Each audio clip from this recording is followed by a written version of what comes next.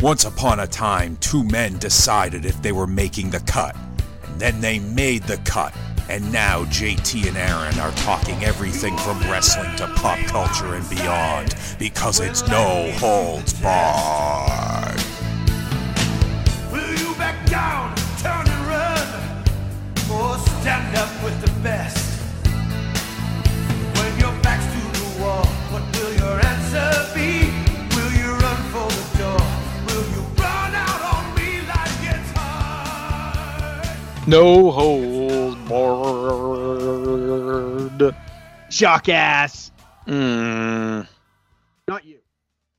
You watching a good Property Brothers lately? I've never watched that show, still to this day. Kind of I got it, Canadian, are you? Are they Canadian? I don't know. Probably not.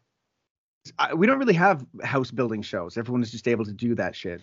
That's all it is here. Like that whole channel, TLC or whatever, is just literally real estate shows. It's either fixing up, finding a new one, flip this mansion, flip this tiny home, flip this poor house. It's like that's all it is. Literally. Flip this hovel. It's like buy a beach house, buy a farmhouse, buy a, it's like European house. It's like all this stuff. Like that's all it is. It's just a huge industry. So I haven't had cable since I think like 2012. Mm-hmm. But what I remember is like TLC gets on like kicks of themes. Right. Like for a while it was like, okay, let's find unusual people and just talk about their lives. Right. Little people. Or big. Mm. There's like my my 600 pound. Yes. Right. So it was that for a while. There's another one that I can't remember. It was something to do with brides. Is there stuff with brides still going on? Yeah.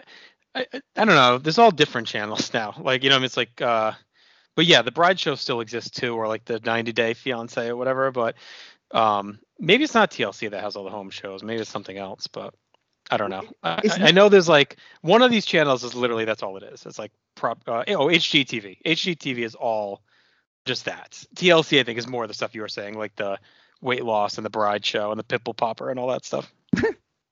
That dog is Dog the Bounty Hunter on there too? He was on A&E.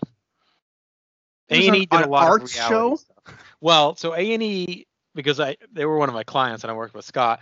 They started like around the time I was there in the early 2000s. They made a shift from a lot of like the biography stuff, which was their bread and butter, and like kind of, I don't know, call it prestige shows, but that type of stuff, to more reality. Like they were one of the earlier adapters of like the reality shows. Like remember they had the one called it was like Airline or whatever, or Airport. It was like about Southwest. It was a reality show that took place all at airports with Southwest Airlines. And like they started doing more and more of that type of stuff. And that's where Dog Intervention was on there.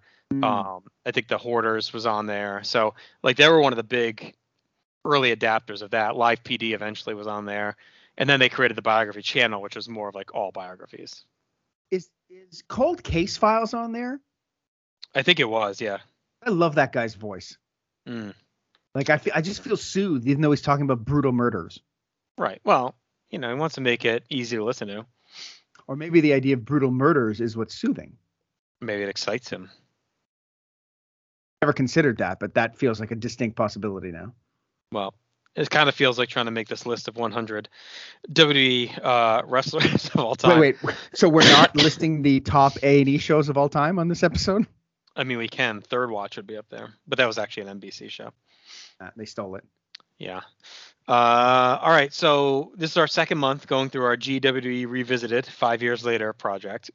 On our first episode, we talked about guys and ladies that either just made the cut or missed the cut or that dropped off our list as others were added. We went through probably like 20 names or so each, 15, 20. Yeah, a lot. Yeah. So this month we're going to start going through 10 at a time. And with the goal of when we hit December being the month we finalize our list. So think of this as like kind of our work in progress each month. Yeah. This is kind of where we stand now after pulling our list from 17 and just kind of taking an initial hack at it. By December, our goal will be to kind of go over things and like, what are we moving? What are we finalizing to submit the list? Exactly.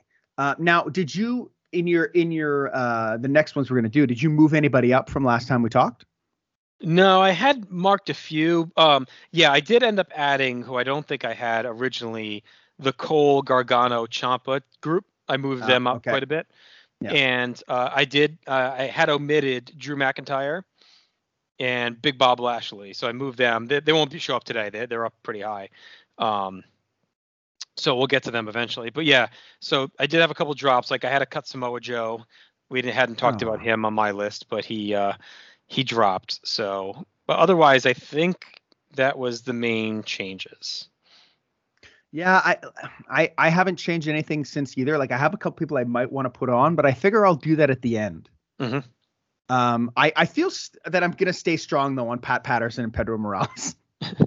Patterson, I think Patterson's the one you're missing on. I ended up dropping Pedro too, but I think Patterson probably. I mean, just on the base of the like alley fight alone, probably should be on there, and plus the other good stuff he's got with Backlund and whatnot. See the alley fight? Oh yeah, the one with him and Slaughter. Oh, okay, because I heard Ali, and I'm like, he fought Muhammad Ali. The Ali fights. Yeah. Mustafa Ali, actually, they fought a couple of years ago before he and died. that fucker is still complaining about not being pushed. He got to fight Pat Patterson in his final days. How many guys do you think Pat Patterson fought backstage or had to fight him off? All right, so let's start with number 100. So this is a guy that I had in 96 last year. So, and I debated cutting him off the list, but I feel like he's got enough big stuff. He's enough of a character with a load of jump up moments. And I've been watching a lot of 99 lately, and he's really good at 99. So I feel like I couldn't really drop him. So it was down to him and Yoko. Yoko's the one I cut to 101. So my new 100 is Kane. I feel like he was real close for me, but because of all the bad. But I do think he's got enough good that he deserves. And he's such a big enough character for over 20 years that he deserves to be recognized as one of the top 100. Yeah. So I have him at 94. Okay. So we're not far off. And I remember last time I was telling you, it's like I don't really cut guys from like my bottom 10. Right. Yeah. I end up cutting them later because I find like the bottom 10 guys out of the 100. So 91 to 100. I feel like those guys are guys that kind of have to be on the list. Right. But they don't. It's like I can't justify cutting them to put somebody else who deserves to be on the list off. Right. So, like, for instance, when I had Morales last year or 5 years ago, Morales was at 73. Right. Right. And it's like, okay, do we put him in this bottom 10 because I feel he has to be on the list? But he was never in the bottom 10. So I was like, okay. Like, I think when I finally cut him, he was probably like 89. Right. And I'm like, okay, he's gone kind of thing. Yeah, I'm kind of in the same place with some of these. I did cut some of the bottom end, like John Morrison. And like I said, Yoko ended up going. It killed me, but Shamrock. But yes, a bulk of the ones in the 90s I just slid down toward the end here, but they're staying. Yeah. All right. Yeah. So who's your number 100? My number 100 is the same number 100 that I had last time because I find he's a guy that, I mean, it's Santino Marella. Yeah. So I just think he's the best comedy character of all time. I think he actually does have some pretty good jump up moments too. Yep. Him almost winning that Rumble is really cool. But I think the Elimination Chamber with Daniel Bryan is even better. Yeah, it's great. And like, just, it really showed that, if they wanted to, at some point, he probably could have had a run. Yeah, I think so. He's not on my list, but I don't begrudge you including him toward the end here because, yes, he has had some excellent moments. And really, it was during an era where the roster was kind of thin. So he did get like a ton of TV time week to week. I think by the end, they just made him like too goofy. And it's not just related. It's not just a wrestling thing. It's like an overall, even like a sitcom thing. When a sitcom reaches its final stages, everyone becomes almost like the dumbest possible version of themselves. Like even on Seinfeld season 9, right? Like, which is arguably the greatest show of all time. The character is almost too dumb to be real. And I feel like at the end, like that's where Santino was with the way he would walk and move. And like, it almost became such a caricature that his final couple of years almost turned me off. And I think that's kind of when the chamber stuff happens, is like during that. So he does have these flashes still. I think the way to salvage him would have been at some point to have him just admit that a lot of the way he acted was just to get time and become like a serious like character, because he did have the chops to wrestle, to work.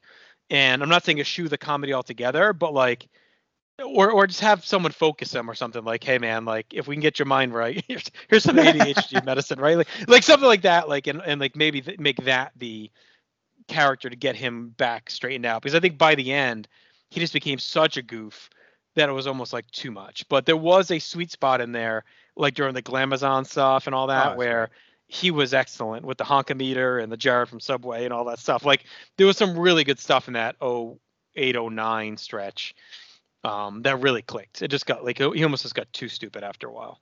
Now I will say that when he gets real stupid, he's on the show way less. Right. So at least like they're just kind of using him sparingly and stuff like that. And I remember going to see a house show in 2012, and I think he opened the show, and he felt like when I was watching it, like almost the perfect opening act. Right. He comes out, everybody's happy to see him, everybody's screaming for him.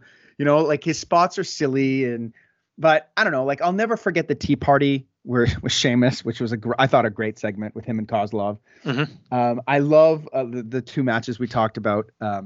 I love the Glamazon stuff. I think his weakest stuff is actually his debut. Yeah, well, he just has no personality. Yeah. You know, he's got the win over Umaga, but then there's even a fun match later in 07 that we're hitting on. You know, on PTB now, like where he gets destroyed again by Umaga to lose the title, which is pretty good. So, but yeah, then he doesn't do too much until he figures out that character, and it's really with Beth. But even like, I was never super crazy about like the Santina stuff in 09 and all that either. Like, it felt like a little too much try hard. I don't know. Like, I felt that like if anybody could make it work, it was him. Like, I'm not even saying it didn't work. I just didn't really enjoy it. I will say the big reason I want to give him props is because they try comedy characters all the time, and they're never good. Right. I think the fact that he could work is what helped it. Like he was just believable, and he wasn't just a goof to be a goof. Like he was goofy, but was still believable enough then to work a match. Right. So like it wasn't like Eugene where you had to take a real leap of faith, like to believe in it that this guy would be good in the ring, and almost made it like he was a savant. Where Santino was just a weirdo that could wrestle. Yeah, and would dance around like he was playing the trumpet. Yep. All right, who's your 99? So my 99 is a guy who last time was at 99, so I kept him right where he was, and that's Hacksaw Jim Duggan. Again, I feel like he deserves to be on the list. He's such a paramount character in the early years. He's had, he's on that list, right? I think if you ask people randomly that aren't wrestling fans anymore to name wrestlers from the 80s, like he'd probably come up. And everyone knows the Ho, the American flag, a lot of moments, and not many matches, but a lot of moments, and just an indelible character. Yeah, I got him way higher. Yeah. Like he's just one of those guys that like, I mean, I know our friend Scott hates him, but like he's one of those guys that like just seem to make everybody happy. Right. Like, and always super over. And I don't think his matches are as bad as people want to. I thought he was a pretty decent brawler, even like when I go back and watch, like now, like it's just it's so weird how protected he was. Right, and he does get saddled with guys that just aren't as interesting either. Like he spends a lot of time with Dino Bravo, right? He's got the pay-per-view match of Bad News Brown. Like it's just guys that don't super mesh with him in these matches, but like he's super fun at SummerSlam '89 when he's in there with the Towers, and he has some great stuff with Andre at the house shows in '88. Like that's a really good feud that's overlooked. He's really good in '88. Like that's his best year, I think. After that, he kind of starts to get dumbed down, and just does more simplistic brawling as the days go on. But for a bit there, and even his stuff with Slaughter in '91 is pretty good too. So he's got. I agree. In there. I think too that like us watching him on Now Entering the Royal Rumble has kind of pumped him up a bit in my eyes. Yeah. Like just seeing how much energy he gave in those matches, and like there's something. I mean, anybody on the roster now, like nowadays, would kill to be as over as he was. Right. Like, and he wasn't even the most over guy on the show, but there's just something really intangible about him. He felt like an everyman that you could get behind. Like I'll always have a spot for Jim Duggan on this kind of list. Yep, agreed. I-99 is a guy you cut, but I can't cut him because he's too influential, and that's Ken Shamrock. It killed me to cut him because I do love him so much. Yeah, like he's my 100B. I mean, like it's a short spurt, but like he's really good in everything he does. Yep. Like there's I don't think you have the you don't have the super high level matches, but I think he wasn't really put in a position to have those. Right. Like all of his matches were pretty short, with I mean, I guess I don't know how much credit you want to give him for the Canadian Stampede, because that's probably the best match he's in. But he's this entirely new and different character that they'd never had before in terms of being a shooter, right? He looked legit. He's a guy you feel could win the world title at any point. Like it's almost like they never had to heat him up or cool him off. Like he just existed on the same plane his entire run. It's just whether or not he was a face or a heel. Yeah, and he was good at both. I thought he was good as a face and good as a heel. But more than any of those things, I think the fact that he brought in a bit more of the realism of the MMA world in terms of tapping out and really putting submissions to the forefront a bit more. Yeah, which is so huge now. It's such a big. Now everybody has a submission and a finisher, kind of almost, right? And a tap out. I mean, the tap out didn't exist in wrestling until 1997 when he introduced it. Well, and the tap out is what made submissions exciting, right? I think, because as a fan, you always had to wait for the ref to signal for the bell, right? But this, you could actually, there's a visual cue for the fall, which I think is really good, and you can have near falls, false finishes off it, or what am I looking for? Visual victories off of it. Like it's just this whole new thing that he brought in, and I think he really deserves credit for it. Like he's a guy who should be in the WWE Hall of Fame. Like I think he really kind of gets a bit shafted when it comes to influence. No, I agree, 100%. It's just, I wish he'd made 101%. 101%. I wish he would have came back at some point for some kind of run. Like it sucks that he never did. In like the 2000s. I've always mentioned like him versus Angle would have been awesome. Or just against any of these guys, like just like everyone has made her come back in a run, and he's still in great shape. Like I've seen him at conventions and stuff, and he had little blips with TNA and whatnot. It's like if he would have came back at or 10 or 11 had a match with Punk or something, or even him and Cena, like during Cena's Renaissance. It's like you're telling me you couldn't pull out a 2 or 3 match stretch of just going out there and throwing out a dream match. It sucks that we never got that from him. It is such a short run. But yeah, his stuff even in 99 holds up well with Blackman. Those are a lot of fun, those matches. The Lion's Den, stuff with Owen in 98, and then Robo Shamrock is wonderful too. I think the only down stretch is his team with Boss Man at the end of 98 into early 99. But other than that, it's all great. Yeah, it is a down spot, but they're also part of the hottest angle. Oh, for sure. Yeah. So it's just the matches kind of suck. That's all. Yeah, but they're an important cog, right? I love that. Like Vince, like every company needs a dangerous man. Right. Yeah. So yeah, he's 99. He's down one spot from where I had him. Excuse me. Oh, so down more than one spot. He's down 11 spots from where I had him last time. Right. So you just having him to have him at this point, but you got him in exactly. But he's one of those guys I can't take off. Yep. All right, my 98 is down from 95 from last time, and that is Goldberg. So I wanted to keep him on the list, mainly on the back of the WrestleMania match with Brock, which is great. And I know like his stuff, the last couple of runs hasn't been as good, and it's starting to be diminishing returns. So I don't know, in another couple of years maybe changes, but I do think like there's just enough moments in there in both across all his runs that he at least deserves to be recognized. And I could see a world where I swap him out for Shamrock Baby, but I just think like that's literally like the greatest big man sprint they've ever done. Was at WrestleMania 33. Yeah, I did not have Goldberg on my list last time, but I put him on for this one, and he's a bit higher. Yep. We won't be talking about him today, higher kind of thing. Okay. Hold on. Yeah, for all the reasons you said, like I actually think his run. I don't think his run in 2003 and what it is his fault at all. No, and there's still some good stuff in there. I mean, yeah, if they make that one small change and have him win the chamber, like it's remembered completely differently. Oh, definitely. And maybe don't lock him into 25-minute matches. Correct. With people.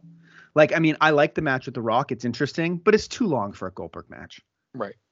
And yeah, I think I do agree that he's kind of diminishing returns. I really like the 2016, 2017 run you were talking about. And I think there's some things that are interesting in this latest run.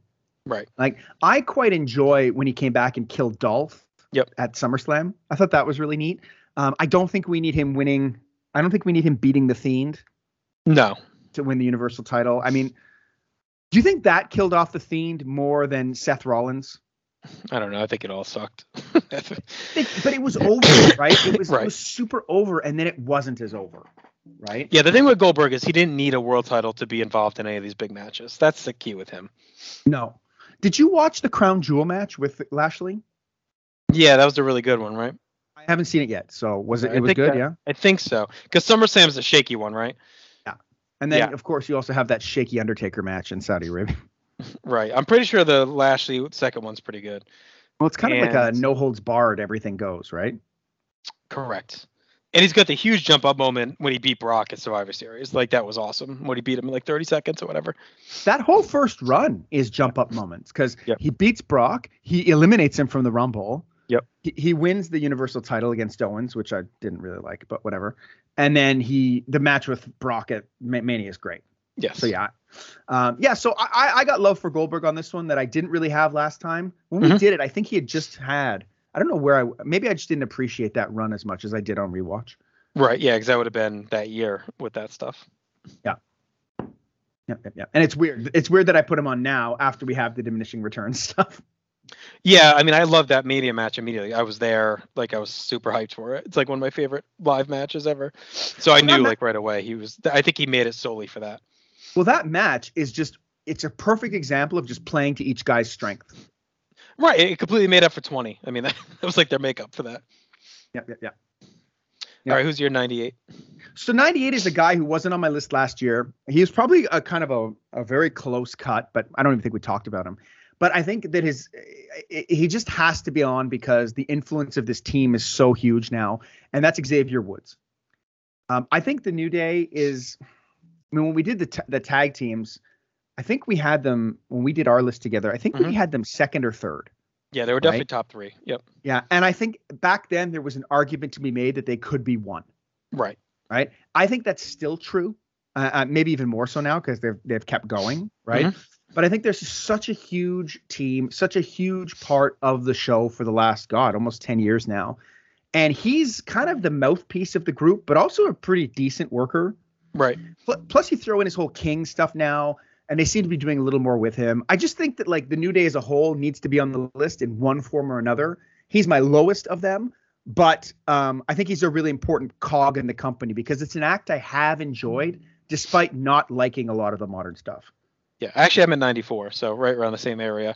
And I agree with you. Like the New Day has to be represented on here as arguably one of the top tag teams of all time, if not the top, one of the top acts. And yeah, he's a driving force in a lot of the good on the show. Like, yes, the shows aren't great now, and you could argue, well, he's all over them, they're not good, but like their stuff is always some of the best stuff on a week to week shows. So yeah.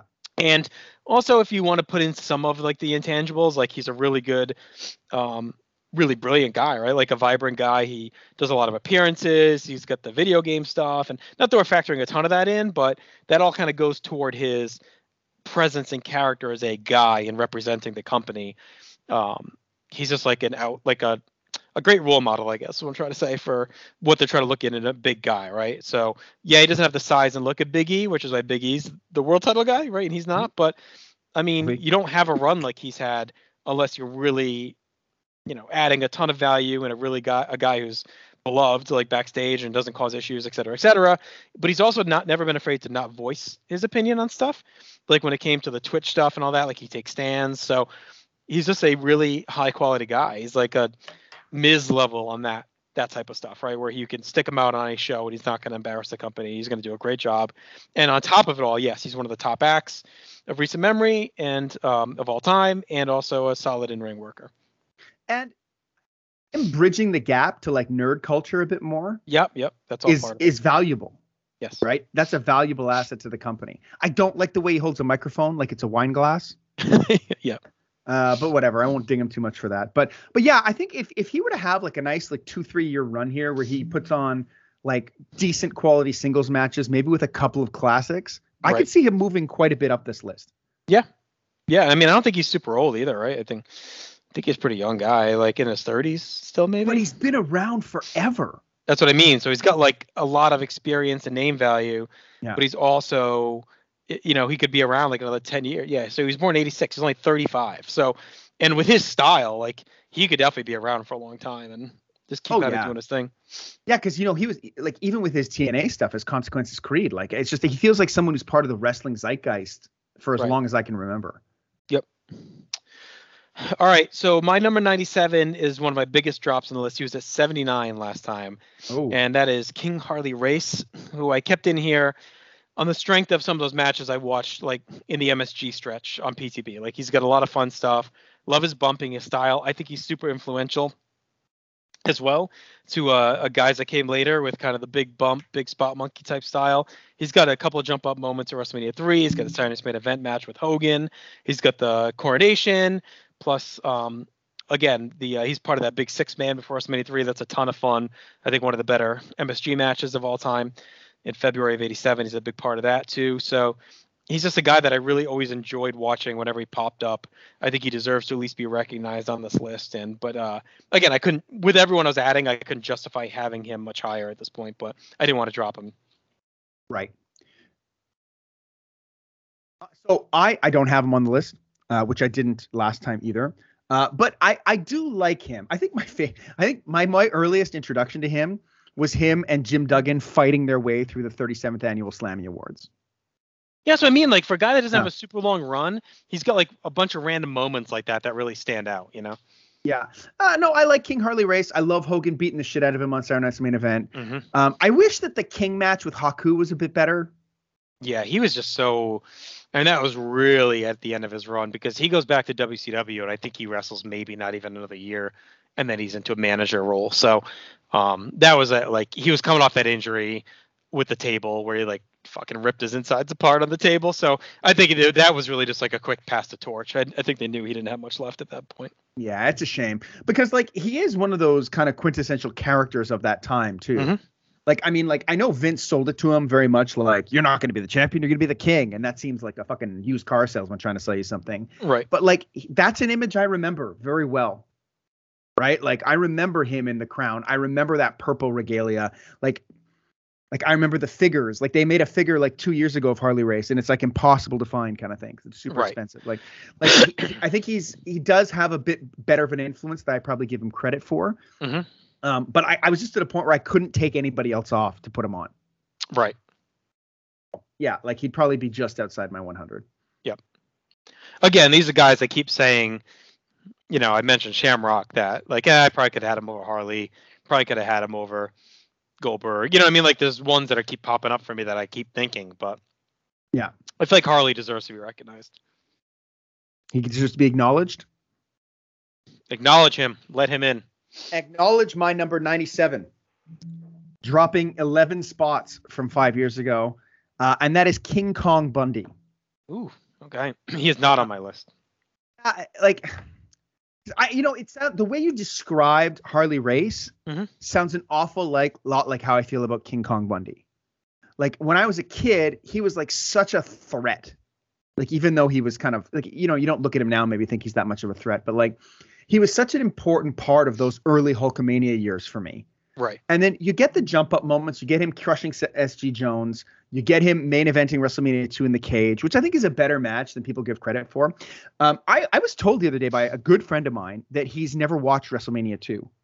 Sounds like a dream. Well, here's the thing is that I was writing like, well, it's garbage. You haven't missed anything. But then I started kind of thinking about it and like, I don't think it's that bad a card.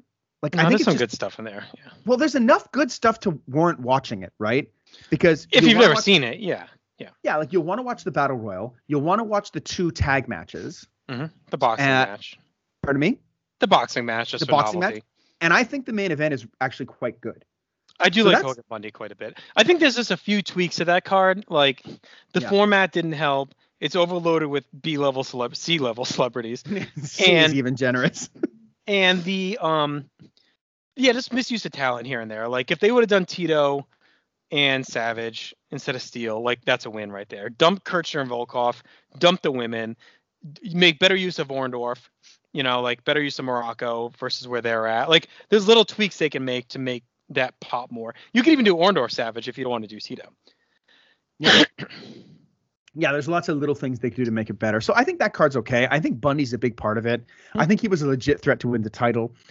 He kills the midgets at WrestleMania 3, which will always kind of make me laugh in a lot of ways. The less said about his 95 run, the better. I think. It's terrible. I mean, Yeah. it drags. It's a Yeah. pretty big drag because he's just not good in like any of it, and that Mania match is atrocious. But he what also is forgotten though is he has a really good late '87 and early '88. Like he's really good at Survivor Series in that big Yes. man match. And in '88, he's got the last gasp where he fights Hogan at Science Main Event when Andre attacks in the suit. He's fighting Hogan in that match. So yeah, he's got two. Because the first one he beats Hogan by countout. Yep. With Heenan holding the leg, and then it's the rematch. Yeah, I love that sequence. And the other thing too is he's got that whole run where he's tagging with Stud against Hogan and various opponents. So I just think he's just such a unique, interesting character. Like he's one of those ones where I'm like, do I cut him? But then I kept coming back and thinking like, no, I can't. He's just too important to like. He's also one of those guys that Hogan was able to slay, right? Which added to the mystique of everything. And no, I'm not including John Studd, but like I don't know. There's just something intangible at King Kong Bundy, and like he kind of crossed over a bit into pop culture too. Like he's married doing to computer children. commercials. Yeah, he's married to children. So there's a place for him on my list at 97.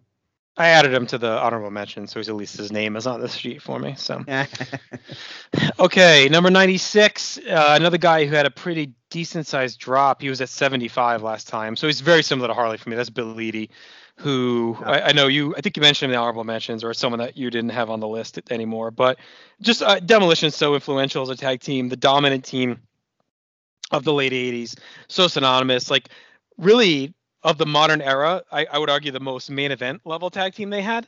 Like they were the only tag team that could easily cross over. And I'm including the Twin Towers in this because like even though they crossed over and had the big feud with Hogan and Savage, they never quite felt like at main event level to me.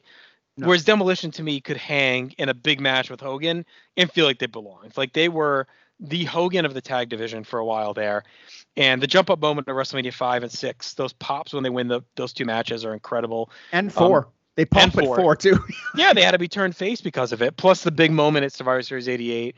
And yes, you could take or leave his work as Masked Superstar and the Machines, but those are big angles, especially the Machines. Like, I mean, that was a major angle with Andre during his layoff.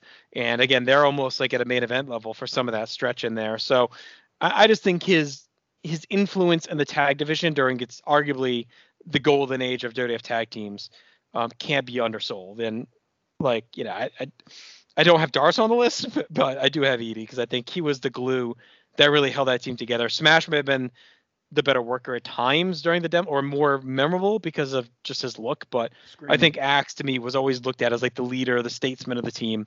And it's not a surprise to me that team fell apart completely when he was taken out of the mix. So he was the key cog in the greatest team that had maybe like the biggest 3-year run in company history until they revamped the division again in the 2000s.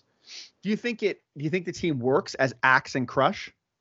I don't know. Is it magic in a bottle with Axe and Smash? A little bit, probably a little bit magic in the bottle with Axe and Crush, with Axe and Smash. Like maybe they were just destined to be done by that point anyway, because the magic between them. But we only have empirical evidence pointing one way, and that's that he left and the team fell apart. So.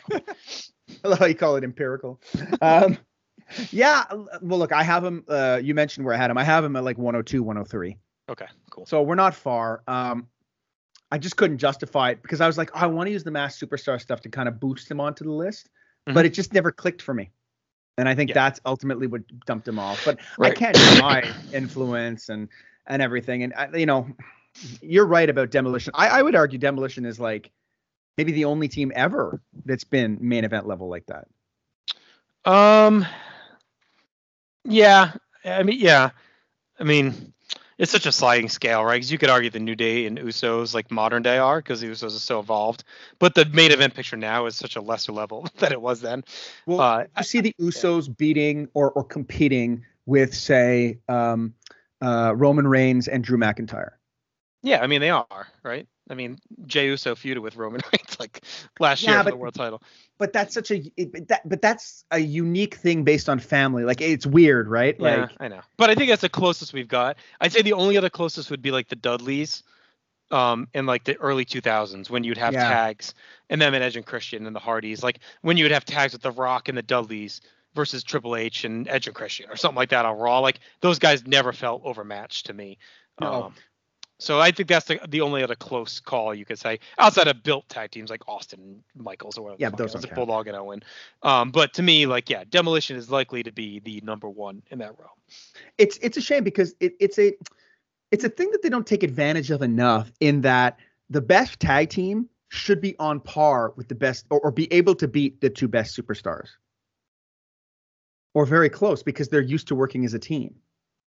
Like, I think it's a good out to beat your top guys if you need to. Right. Agreed. And that happened a lot in that stretch. That's why I think the 2000s is probably the closest it came, because there were times where the Dudleys would go one-on-one with The Rock or Edge and Christian, and they'd win the match, you know? Actually, I just watched, there was a big kind of thrown on the 99 Raws while passing out and stuff, or pay-per-views, and there's a match where the Acolytes beat Kane in a tag in 2-on-1, right? So like that era is probably the closest they came to being willing to beat single stars with tag teams. Oh, okay. And that's pre-APA. That's like October 99, like pure just Acolytes. Right. And Yeah. Kane's a big deal in 99, so. Of course. Okay, so who's your 96? 96. Cut him. You're hurting me with all these cuts, but I understand. He 1, 2, 3, 4, 5. He dropped 13 spots from my list last year, and that's Yokozuna. I couldn't have the list without Yoko. And it's funny because I found last time we both kind of had Yoko, and you're probably like, I put him higher, but you were probably higher on him than I was. I had him at 97 last time. Yeah, but you like, it was me. It was always kind of begrudging he was on the list. Right. But now when I've gone back and watched his stuff, I think his run is quite good. Mm-hmm. He's champion for almost a year, which is extremely rare for a heel to do. I guess not so much now with Roman Reigns.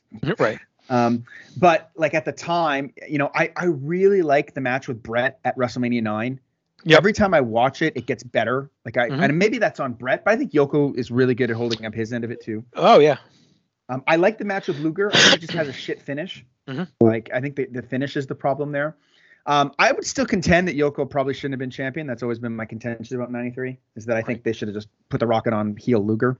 Yep. But I think he does well in everything. And although he's got some shit in there too, like, I don't really like the casket match with Undertaker, although it is memorable. I guess it is a jump up that he murdered Undertaker. You know, he was such an incredible, important character in this era too. And even his 96 stuff, although it's short, like, it's interesting and different. So I wanted to give him Vader. Plus, I mean, the team with Owen is really good too. Oh yeah, you see, it's one of those things I always just kind of forget about, that he, like, I was like, oh, he was gone from 94 to 96. No, he was teaming champion. with. Yeah. That's it. So yeah, I got love for Yokozuna. Probably last time I was too much in the work rate mentality. Like, I was like, no, he can't make the list because his matches aren't all that good or whatever. But like, he's just such an imposing presence that I wanted to give him some love. Yeah, he's close for me. He's, I didn't, in that honorable mention group, he's still pretty high on there. So didn't drop too far for me. I think I had him at like 101 actually. So 101C after Shamrock and all right, 95. A new arrival. She was not on my list last time. That's Bianca Belair. And a great character. She had a great series of stuff on NXT. And then I just love her match at Mania with Sasha Banks that main evented. It was a super jump up moment, super memorable moment, a big time crossover moment. And she delivered in that match. She was excellent in that match. They did her very dirty at SummerSlam with the Becky Lynch return, which I thought was crap. And she's kind of petered a little bit, stalled, but she's going to be a character I think that's around for a while, deserves to be around for a while, should be a premier competitor for them, and someone they build around, honestly, going forward. So she's got everything they would want. She's a tremendous role model, tremendous look, great worker, great personality, obviously attractive. So like, there's a lot there to that package that stands out. And I would expect in 5 years to have her much higher up the list, just like some of the other female superstars have risen over the last couple of years for us.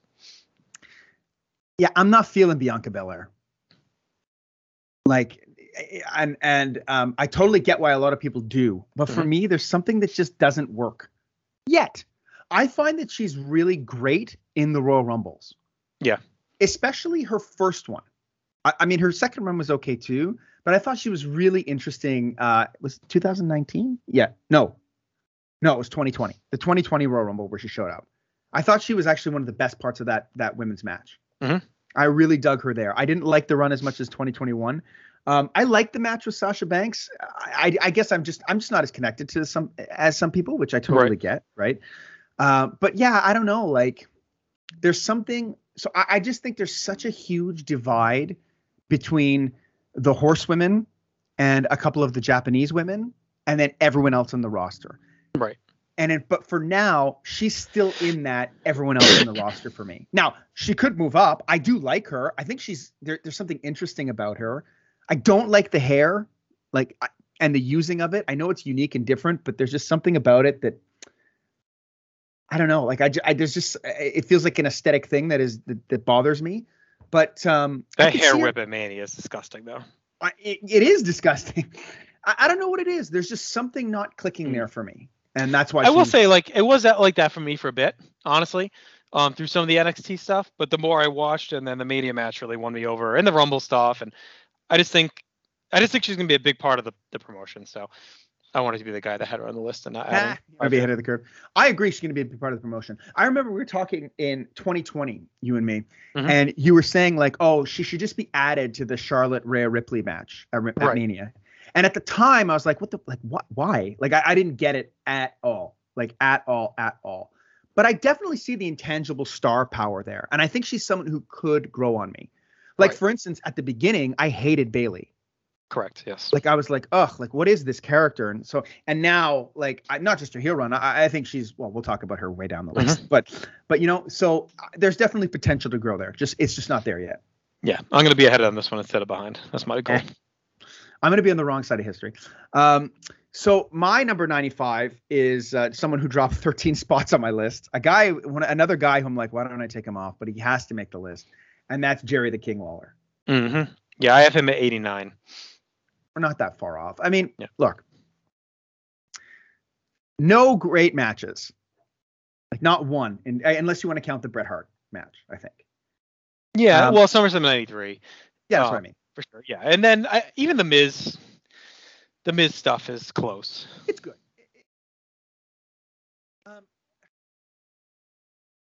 Such an integral character in so many great moments. And just that scoundrel heel that you love to hate too. Like, just a really great performer. I think he's a great performer. I just think he's saddled with so much bad stuff. Right. That it's hard to kind of boost him really any higher on the list.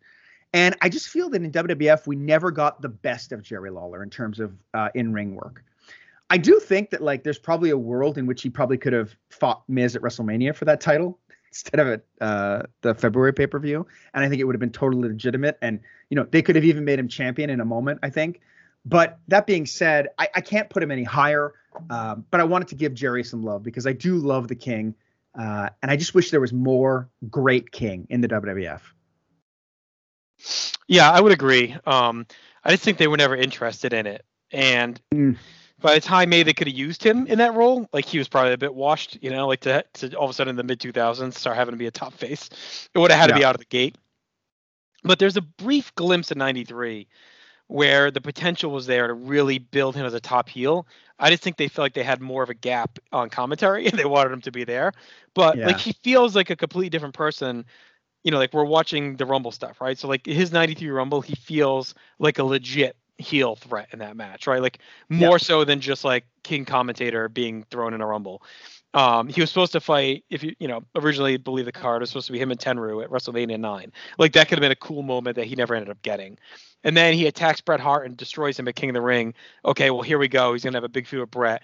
And then I think what happened was the lawsuit and all that at the end of the year really derailed him.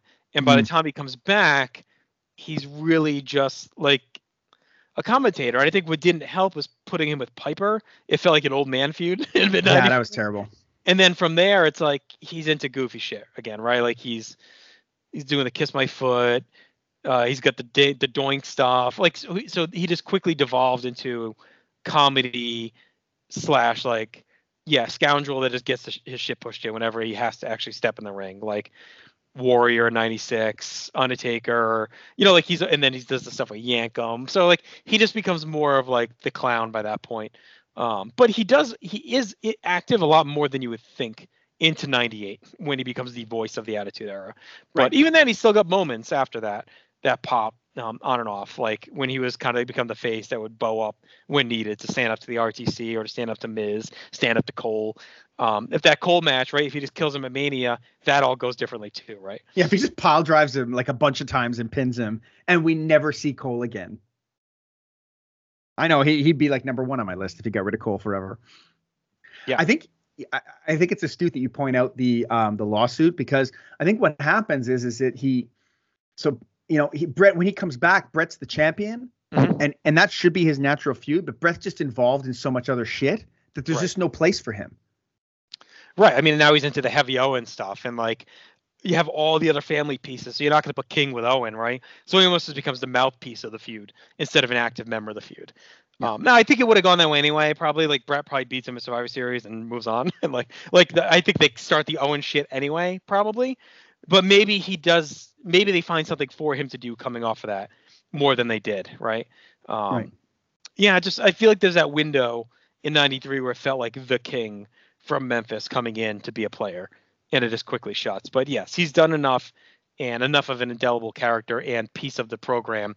And I know we're not really focused on commentary, but he's such a presence and voice of the Attitude, face of the Attitude Era.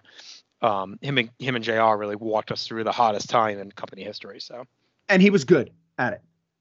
Yeah, I mean, again, rewatching '99, like you almost forget how good him and JR were because they become such caricatures later. But during that stretch, they were so locked in. Yeah. So okay, we already talked about my '94. That was Xavier Woods. Okay, my '94 we already talked about too, which is Kane. Okay. All right, '93 guy again that had a bit of a drop on my list. He was at 74, so you can see a thread. Like I have a lot of these older guys that were in that 70s range. I don't know the 90s, but I think he had to be on here just for influence and a couple of jump up moments. I think his run just wasn't long enough to justify being higher anymore, and that's the Dynamite Kid. Obviously the Bulldogs are quite well regarded. You have him a lot higher. I didn't have him on the list. Oh, he's not on your list. Okay. I think to me, they had to be on there just for the Bulldogs being such a major team in the mid 80s, the foils to the Hart Foundation. He's got the big moment at WrestleMania 2, Ozzy Osbourne, and he's such an influence on guys to come, for better or worse, in later years. But one of the greatest gymnastic tag team of all time, Captain Lou Albano would say. I think there's just enough there, even in that couple year stretch, that he deserves to be recognized on here as a major player in the golden era of the tag teams. And the British Bulldogs are such a well-regarded team. All the matches with the Hart Foundation that they had. Yeah, I can totally see that rationale for putting him on. I think as I go through deeper into my list, I think what became clear was that like I was because we did a tag team list, I stopped rewarding tag team stuff as much. Right. I know we talked about the New Day, but New Day is all guys also who branched out into other things. Yeah, and while Dynamite didn't he was not like a Neidhart, right? Where like he'd have no shot on his own. Like he's got enough like random singles matches with Bret Hart and shit. Yeah, he would have been a star as a solo act. He was just too much of an asshole and too broken down by the time it would have came. So like I don't ding him as much. He's like a richer man's Marginetti, I guess, for me at this point, right? He could be a good singles act. It's not because he was in a tag team where there are guys like that, where a Darso, like an Anvil, that yes, I'm not going to reward them for being in a great tag team. I just think Dynamite was a great enough worker that the tag team thing isn't like a piece of it. Right. Well, that makes total sense. Yeah. My number 93, probably the person who dropped the most on my list. I dropped him 48 spots. My 93 is Goldust. Yeah, he's a little bit higher for me, but he had a big drop for me as well. But he's in like the high 70s for me. I don't know what we were thinking last time. The Will I Am. Yeah, it was the Will I Am effect. A guy who I feel needs to be on the list because he's such an interesting, memorable character. But are there any good Goldust singles matches? No, he's the guy that solely lives on the moments and the jump up, the memorability, the character. Like he hits all the other categories. And he really was, Chad and I hit this hard on Wrestling Warzone early 96. He was really one of the key workhorses of that era of WWF. Like if you look at our MVP list for like all of 96 Raw, like he eats up a ton of those. He's easily one of the best parts of that show through like the first half of the year, like promo, interaction, the stuff with Undertaker, the stuff with Warrior, the stuff with Razor, stuff with Ahmed. Like those are all huge moments. And yes, it didn't deliver in the ring, but he's similar to old school Undertaker, where I feel like the character was never aimed to be great in the ring because he had to do so much of the character stuff. That doesn't mean he shouldn't have still had some great matches, but I think he just worked in a style that was meant to be methodical, mind game, plotting, and hard hitting versus like really airing it out like he did as the Natural. And I think he got so enveloped in that he got lost in it. He does have a lot of good tag stuff with Book Dust, with Cody later, and that's fine, right? And so I think those matches are enough to keep him buoyed to the list, along with all those jump up moments, character moments. You got the stuff with him and the King at the end of '96, right, where he turns. Yeah. He, obviously has some of the tough stretch with Hunter. Those aren't great matches, but there are a lot of big moments in there too. China's debut and all that's part of that. I'd say their Mania match is actually pretty good. Yeah, that's fine. He's a big part of Canadian Stampede. Yes, he's probably the weakest link, but whatever. The Pillman feud is memorable. The artist formerly known as Goldust stuff is memorable. I do like the match with Vader at Royal Rumble. So there's a lot of good stuff in there, memorable moments in there, enough to definitely deserve a spot on the list. Yeah, it's exactly what you said. He's buoyed by the tag stuff, and but he can't climb because of all the bad stuff. It's always going to keep him at around this level, because there's just not. And I remember listening to Will at the time. It was all about how great a worker he was. So and rewatching now, it's I just don't agree, right? Maybe I'm missing something. It's almost sad that by the time he gets out of all the mind game stuff, right? And is able to kind of unleash and have great matches, they're just not willing to give him any sort of time and space on the show. Right. Look, the perfect example is him wanting to do the feud with Cody. Right. And then so they give them 10 minutes on a February show where Cody's still Stardust. Right. And it's garbage. It's just a garbage match. And then a year later, he's even older and he has this crazy match with Cody, which is that's probably close to a 5-star match for me. Right. So it's not like he's not capable. It's just he wasn't given the opportunity. So they didn't see him in that role anymore. Yeah. Yeah. There's a lot of guys on this list that are there just because I don't think they're given the opportunities. And I think he's one of them. Yeah. And he deserves to be on it. I think we had him high, but I think we added a bunch of guys too. So I think we overranked him, but also others have passed him, which is fine. It's been 5 years worth of additions and looking back, and that's fine. But he is still one of the greatest 100 that they've ever had. For sure. And it's 5 years where NXT's been a thing. Correct. So you're going to get a ton of guys just off that. Mm-hmm. All right, my 92 is my second female competitor. That's Trish Stratus. I had her at 93 last year, so I actually moved her up one. I just think she is the initial, real early trailblazer for what we have today. And the first to transition from being TNA fitness model, meant to just go out there and, we can make anyone a women's wrestler just to get it on the show, doing bra and panties and this and that, to actually putting the time in to learn the craft and make herself more than that, and make herself the first real recognizable women's worker. And look, there were ones before her, right? Luna Vachon and Ivory and stuff, but really the first to transcend, really the first to transcend to that next level and be both for them, which they didn't have before. They never had the hottest woman on the show also being the top worker on the show. And it wasn't by default. And it starts in late 02. It actually starts in early 02, a little bit, glimpses with Jazz. And then it really creeps in when she has the feud with Victoria. And then eventually with Lita and the stuff with Jericho and Christian, becomes one of the top heels on the program in 04. And just completely owns that character. And even her comeback stuff, the little spurt she's had, has been really good too. Stuff with Snooki and all that at WrestleMania, and even the match she had at Evolution. So there's comeback stuff too, where she holds. Match of Charlotte's good. Yes, it's great. So it's there's so much really good stuff in there, and I think she easily deserves to be recognized on here as a top 100, just for all the work she put into trailblazing that division and taking it from being a sideshow to being legit. And I'm not saying it was overnight, because even when she leaves, we have another bunch of years of it being like, yeah, Kelly gets 4 minutes, right? But at least made them start to position them as workers and not just gravy matches and brown panties matches and, you know, being that kind of goofy Hervina, right? And shit like that. Yeah. Like, they took it to being like, okay, the women can main event Raw, which her and Lita do, right? So Sure. and I that mean, wasn't the even first, of when you course. think of that WrestleMania 22 match with Mickie James, like that's a main event level match right there. And the crowd reaction plays that out. Yep. So I didn't have her 5 years ago, and now I have her, and she's not in my bottom 10 here. Okay. Very So like, she's someone who, upon further reflection, I was like, oh, like I really got to make place for her. And then I kept bumping her ahead of guys. So we'll get to her in a little bit. My 92 is someone who's dropped 15 spots in my list, hanging on. And he's of the guys in the bottom 10. He's the one that I'm struggling to find a reason to keep.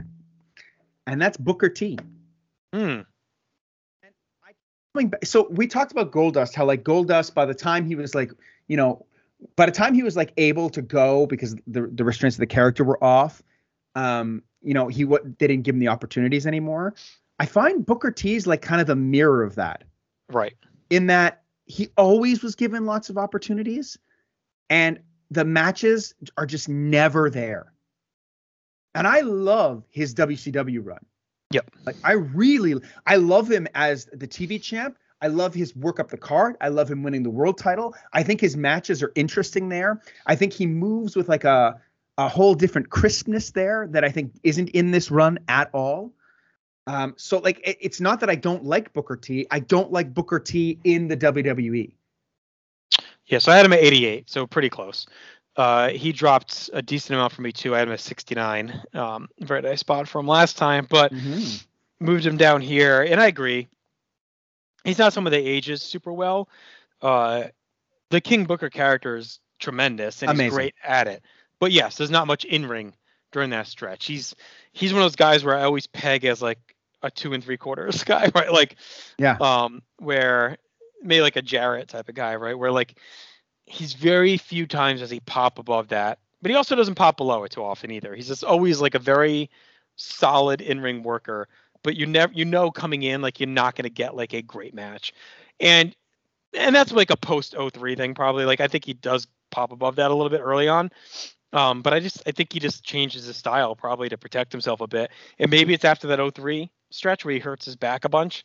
I may just like chose to start working a little safer. I'm not sure, but there's a moment there where he had a chance to really be something in 03, and they just didn't want to make the choice to go that route. That's one way of putting it. Yeah. So from that point on, yes, he's just very much settled into upper mid card gatekeeper until they give him a run too late, and that's like a symptom of that era. Like, RVD, Mysterio, Booker, like all these guys finally got their chance when the bigger names dissipated. And that's all they had left, right? So like a lot of those guys get their chance in 05, 06 where they were the hottest in like 01, 02. But the rosters are so packed and they weren't willing yet to make that move. Yeah, that's the story of the 2000s right there. And I believe that's the story of the slow decline in terms of ratings and popularity also. Right. Do you think without the King, is he on your list? No. Because what you said is really like, you're right. He's like a 2 3/4 star guy. Right. But like, I don't want to, here's the problem is that I don't want to see a 2 3/4 star 15-minute match. Correct. Yeah. And that's what they all are. Right. Like I'd rather watch a 5-minute 1-star match than a 15-minute 2 3/4 star match. Right. And we're going to be talking about a SummerSlam 07 match too on PTB. And that match sucks. Like, I mean, I know Booker's on his way out the door and Triple H just has come back from injury, but like that to me is like a synopsis of just like where things go. And if it wasn't for the character work during that time, it definitely would be much tougher shape. Like, you know, Batista's kind of on fire in 07, but right before that in 06, he's having these stinkers of Booker, right? Yeah. And do you think so consequently though, do you think if he wins that title in 2003 and has a decent run, he's higher on the list?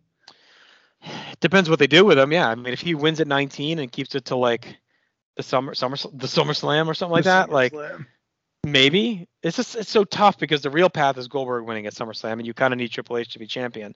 It's tough. It's like you want to ding them, and we'll be tracking this on Ruthless Aggressor podcast. You know, Jake's on that every other Tuesday. That he's getting into 03 soon, so I'm curious to see how some of this stuff holds up. But yes, Steiner, you could have pulled the trigger on RVD, Kane, Booker. Like there's all these guys, but would any of them have been better than Goldberg winning at SummerSlam? I don't know. You know, I don't know.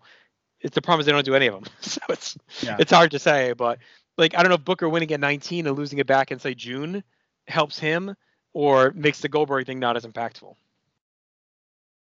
Does Goldberg need to beat Triple H? Why? The allure of the Goldberg character, right? It's not that he's like the heel slayer. I mean, I think it was legitimizing back then for him to beat Hogan, right? Because it's Hulk Hogan and Goldberg is nothing. Right? Not that he's nothing, but you know what I mean. But like at this point, he's a big enough star on his own that just him challenging for the title is probably enough. Yeah, but if Booker's a face, like what are you doing? But they did stuff like that often at that point, didn't they? Yeah, I mean, I guess you could still do the chamber. So Booker goes into SummerSlam as champion, but Triple H eliminates him. Yeah, right away. Yeah, and then Goldberg marches through him at the end. Yeah, and then Booker doesn't have the stench of like the choker, right? Correct. Yeah, I think maybe that's the path to go. Yeah. Anyway, I wish he was higher. Like I love the King Booker. Like even when he first came over, I remember being excited about him, but I can't. Right. Okay, so that was your 92, right? Yeah, last ones today. All right, here we go. So my 91 is a man who was at 84 on my last list. I kept him around though, and that's a Honky Tonk Man. Oh, you have him? Yeah, higher though. Okay. Yeah, I think he means more to you than me. We could probably not spend a ton of time on him right now. Sure. I just, you know, by the time I really became a fan and started watching, he was washed, right? So like I wasn't as dialed in during his peak run. I do appreciate him a bit more after diving into like 87 MSGs and all that. Like he's got some legit great stuff with Steamboat and Savage that he's a part of. He's not carried, but he just goes off the cliff so dramatically as the calendar turns to 88. I don't know what it is. Like the matches suddenly turn and they suck. And I don't know if he just started breaking down, if he just wanted to get lazy and rely on the character. I have no idea, but it's a dramatic drop from where he was. But there's a little stretch in there post when he wins the IC belt, pre-88, where he's having some really good stuff that he's a heavy participant in part of. Plus, he's got the big jump up moment, WrestleMania 3, beating Steamboat, and of course, SummerSlam 88. It's just the match quality otherwise isn't really there. Yeah, I mean, if you want a nice, easy viewing of how good he can be, I would say go back and watch the 87 Survivor Series. He's sneaky good in that match. Number one in terms of riling up the crowd, but there's also he's got some really interesting kick to his work there that I think kind of gets unnoticed because it's such a fast-paced match, but he's really good in it. So yeah, he definitely means more to me. We could talk about him more when he comes up on my list if you'd like, but yeah, he's higher for me. My 91, a guy who dropped 29 spots, and he's only on the list because of one match, and that's JBL. Yeah, I have him at 90 actually. So okay. Well, do you want to wait till next time? No, we can talk about it now. Save us some time next time. So JBL, where to begin? Like, he's on the list for the Cena I Quit match. I think that's what tethers him to the list. I think he's an interesting character, but we've talked about this ad nauseum. He's a character that was pushed too hard, too fast. I think his acolyte work is pretty good. I think I actually quite like him as Justin Hawk Bradshaw when he first comes in. But I think he's just part of too many things that aren't good. And by the end, he's a character that's like, okay, just please get him off the TV. I think he's similar in a lot of ways to Booker. I think it's a good comp to have them so close to each other. In that, like, great characters, their title run is driven by character work that is not ever really escalating past a certain point in the ring. But JBL does have the 5-star match with Cena, which carries him a little bit higher. I'm a big fan of the JBL character, like during that title run. And we've talked about it, yes, ad nauseum, right? They pushed it too hard, too fast. and they should have done a more organic build. But maybe they felt like they had to do something dramatic to really make him get over it. I don't know. I think a work up the U.S. title to world title in 04, 05 would have been better, because by the time he really clicks at the end of the year, his reign is about to end. So, and the U.S. title would have made sense given his anti-immigrant sentiments. Yeah, it really would have. But, yeah, I've just always dug the character. I think he's had enough of an impact. He's been a part of enough big things. And the APA can't be overlooked, like, as how hot of an overact. I don't know everyone was over in 2000, but, like, they were super over for a stretch there. Like, they're always pounding ass. I mean, those shirts were, like, everywhere. The music, and I know a lot of it was on Simmons and, like, his Spybusters and stuff, but, like, JBL was big, too, with the Clothesline from Hell, all those skits backstage. Like, that was a huge part of a very successful era that he deserves some credit for as well. Yeah, exactly. I think, too, with the JBL character, like, I didn't get SmackDown at the time. So I think it's almost like a reverse Honky Tonk Man situation with you and I. Right. Yep. Okay. All right, you want to talk? It is. You want to give a quick synopsis of North-South for anyone who's just listening the first time? Yeah, I mean, listen, try to give a listen to everything that's going on in the North-South Connection Podcast Network. There's stuff dropping every single day. And a lot of the stuff is evergreen too. So, like, you know, if you're a bit of a lapsed fan, it's okay to jump on board. And, you know, you can relive the Ruthless Aggressive era with Jake Williams. You could relive ECW with you, Souza, and Jenny Smith. If you're interested in new stuff, you could jump on board with You Know What That Means, which is Jordan Duncan and Andrew Reich going through AEW. If you like the new stuff, after every show, Marcus and Tim break it down on Viewer's Choice. So there's always something for almost every taste. All our shows are put together by super passionate people. They all do a fantastic job. They're all worthy of your ears. So give it a listen, give it a subscribe, rate us, and if you have anything you want us to change, let us know. Let us know what we're doing right. North-South Connection dropping stuff every single day. All right. So next month we'll hit number 90 to 81. In a couple weeks we'll be back continuing our ranking and reviewing of every WWF World Title change, so stay tuned for that. Plus, now we're doing the Rumble every other Monday with Aaron and I as well. So lots of cool stuff. We're heading toward Mania season. Always a fun time to be doing wrestling podcasts and wrestling content. So sure to tune in and start doing your research. You can also partake in this project toward the end of the year to submit your list, start doing some research. Hopefully you can use our list to help you craft yours as well as you go through. So the Dookie's been dropped. We'll talk to you in a couple weeks. Mark Anthony, recognize me, I'm the one cocking the auto. Tony Sunshine, please, Gunther and Goro.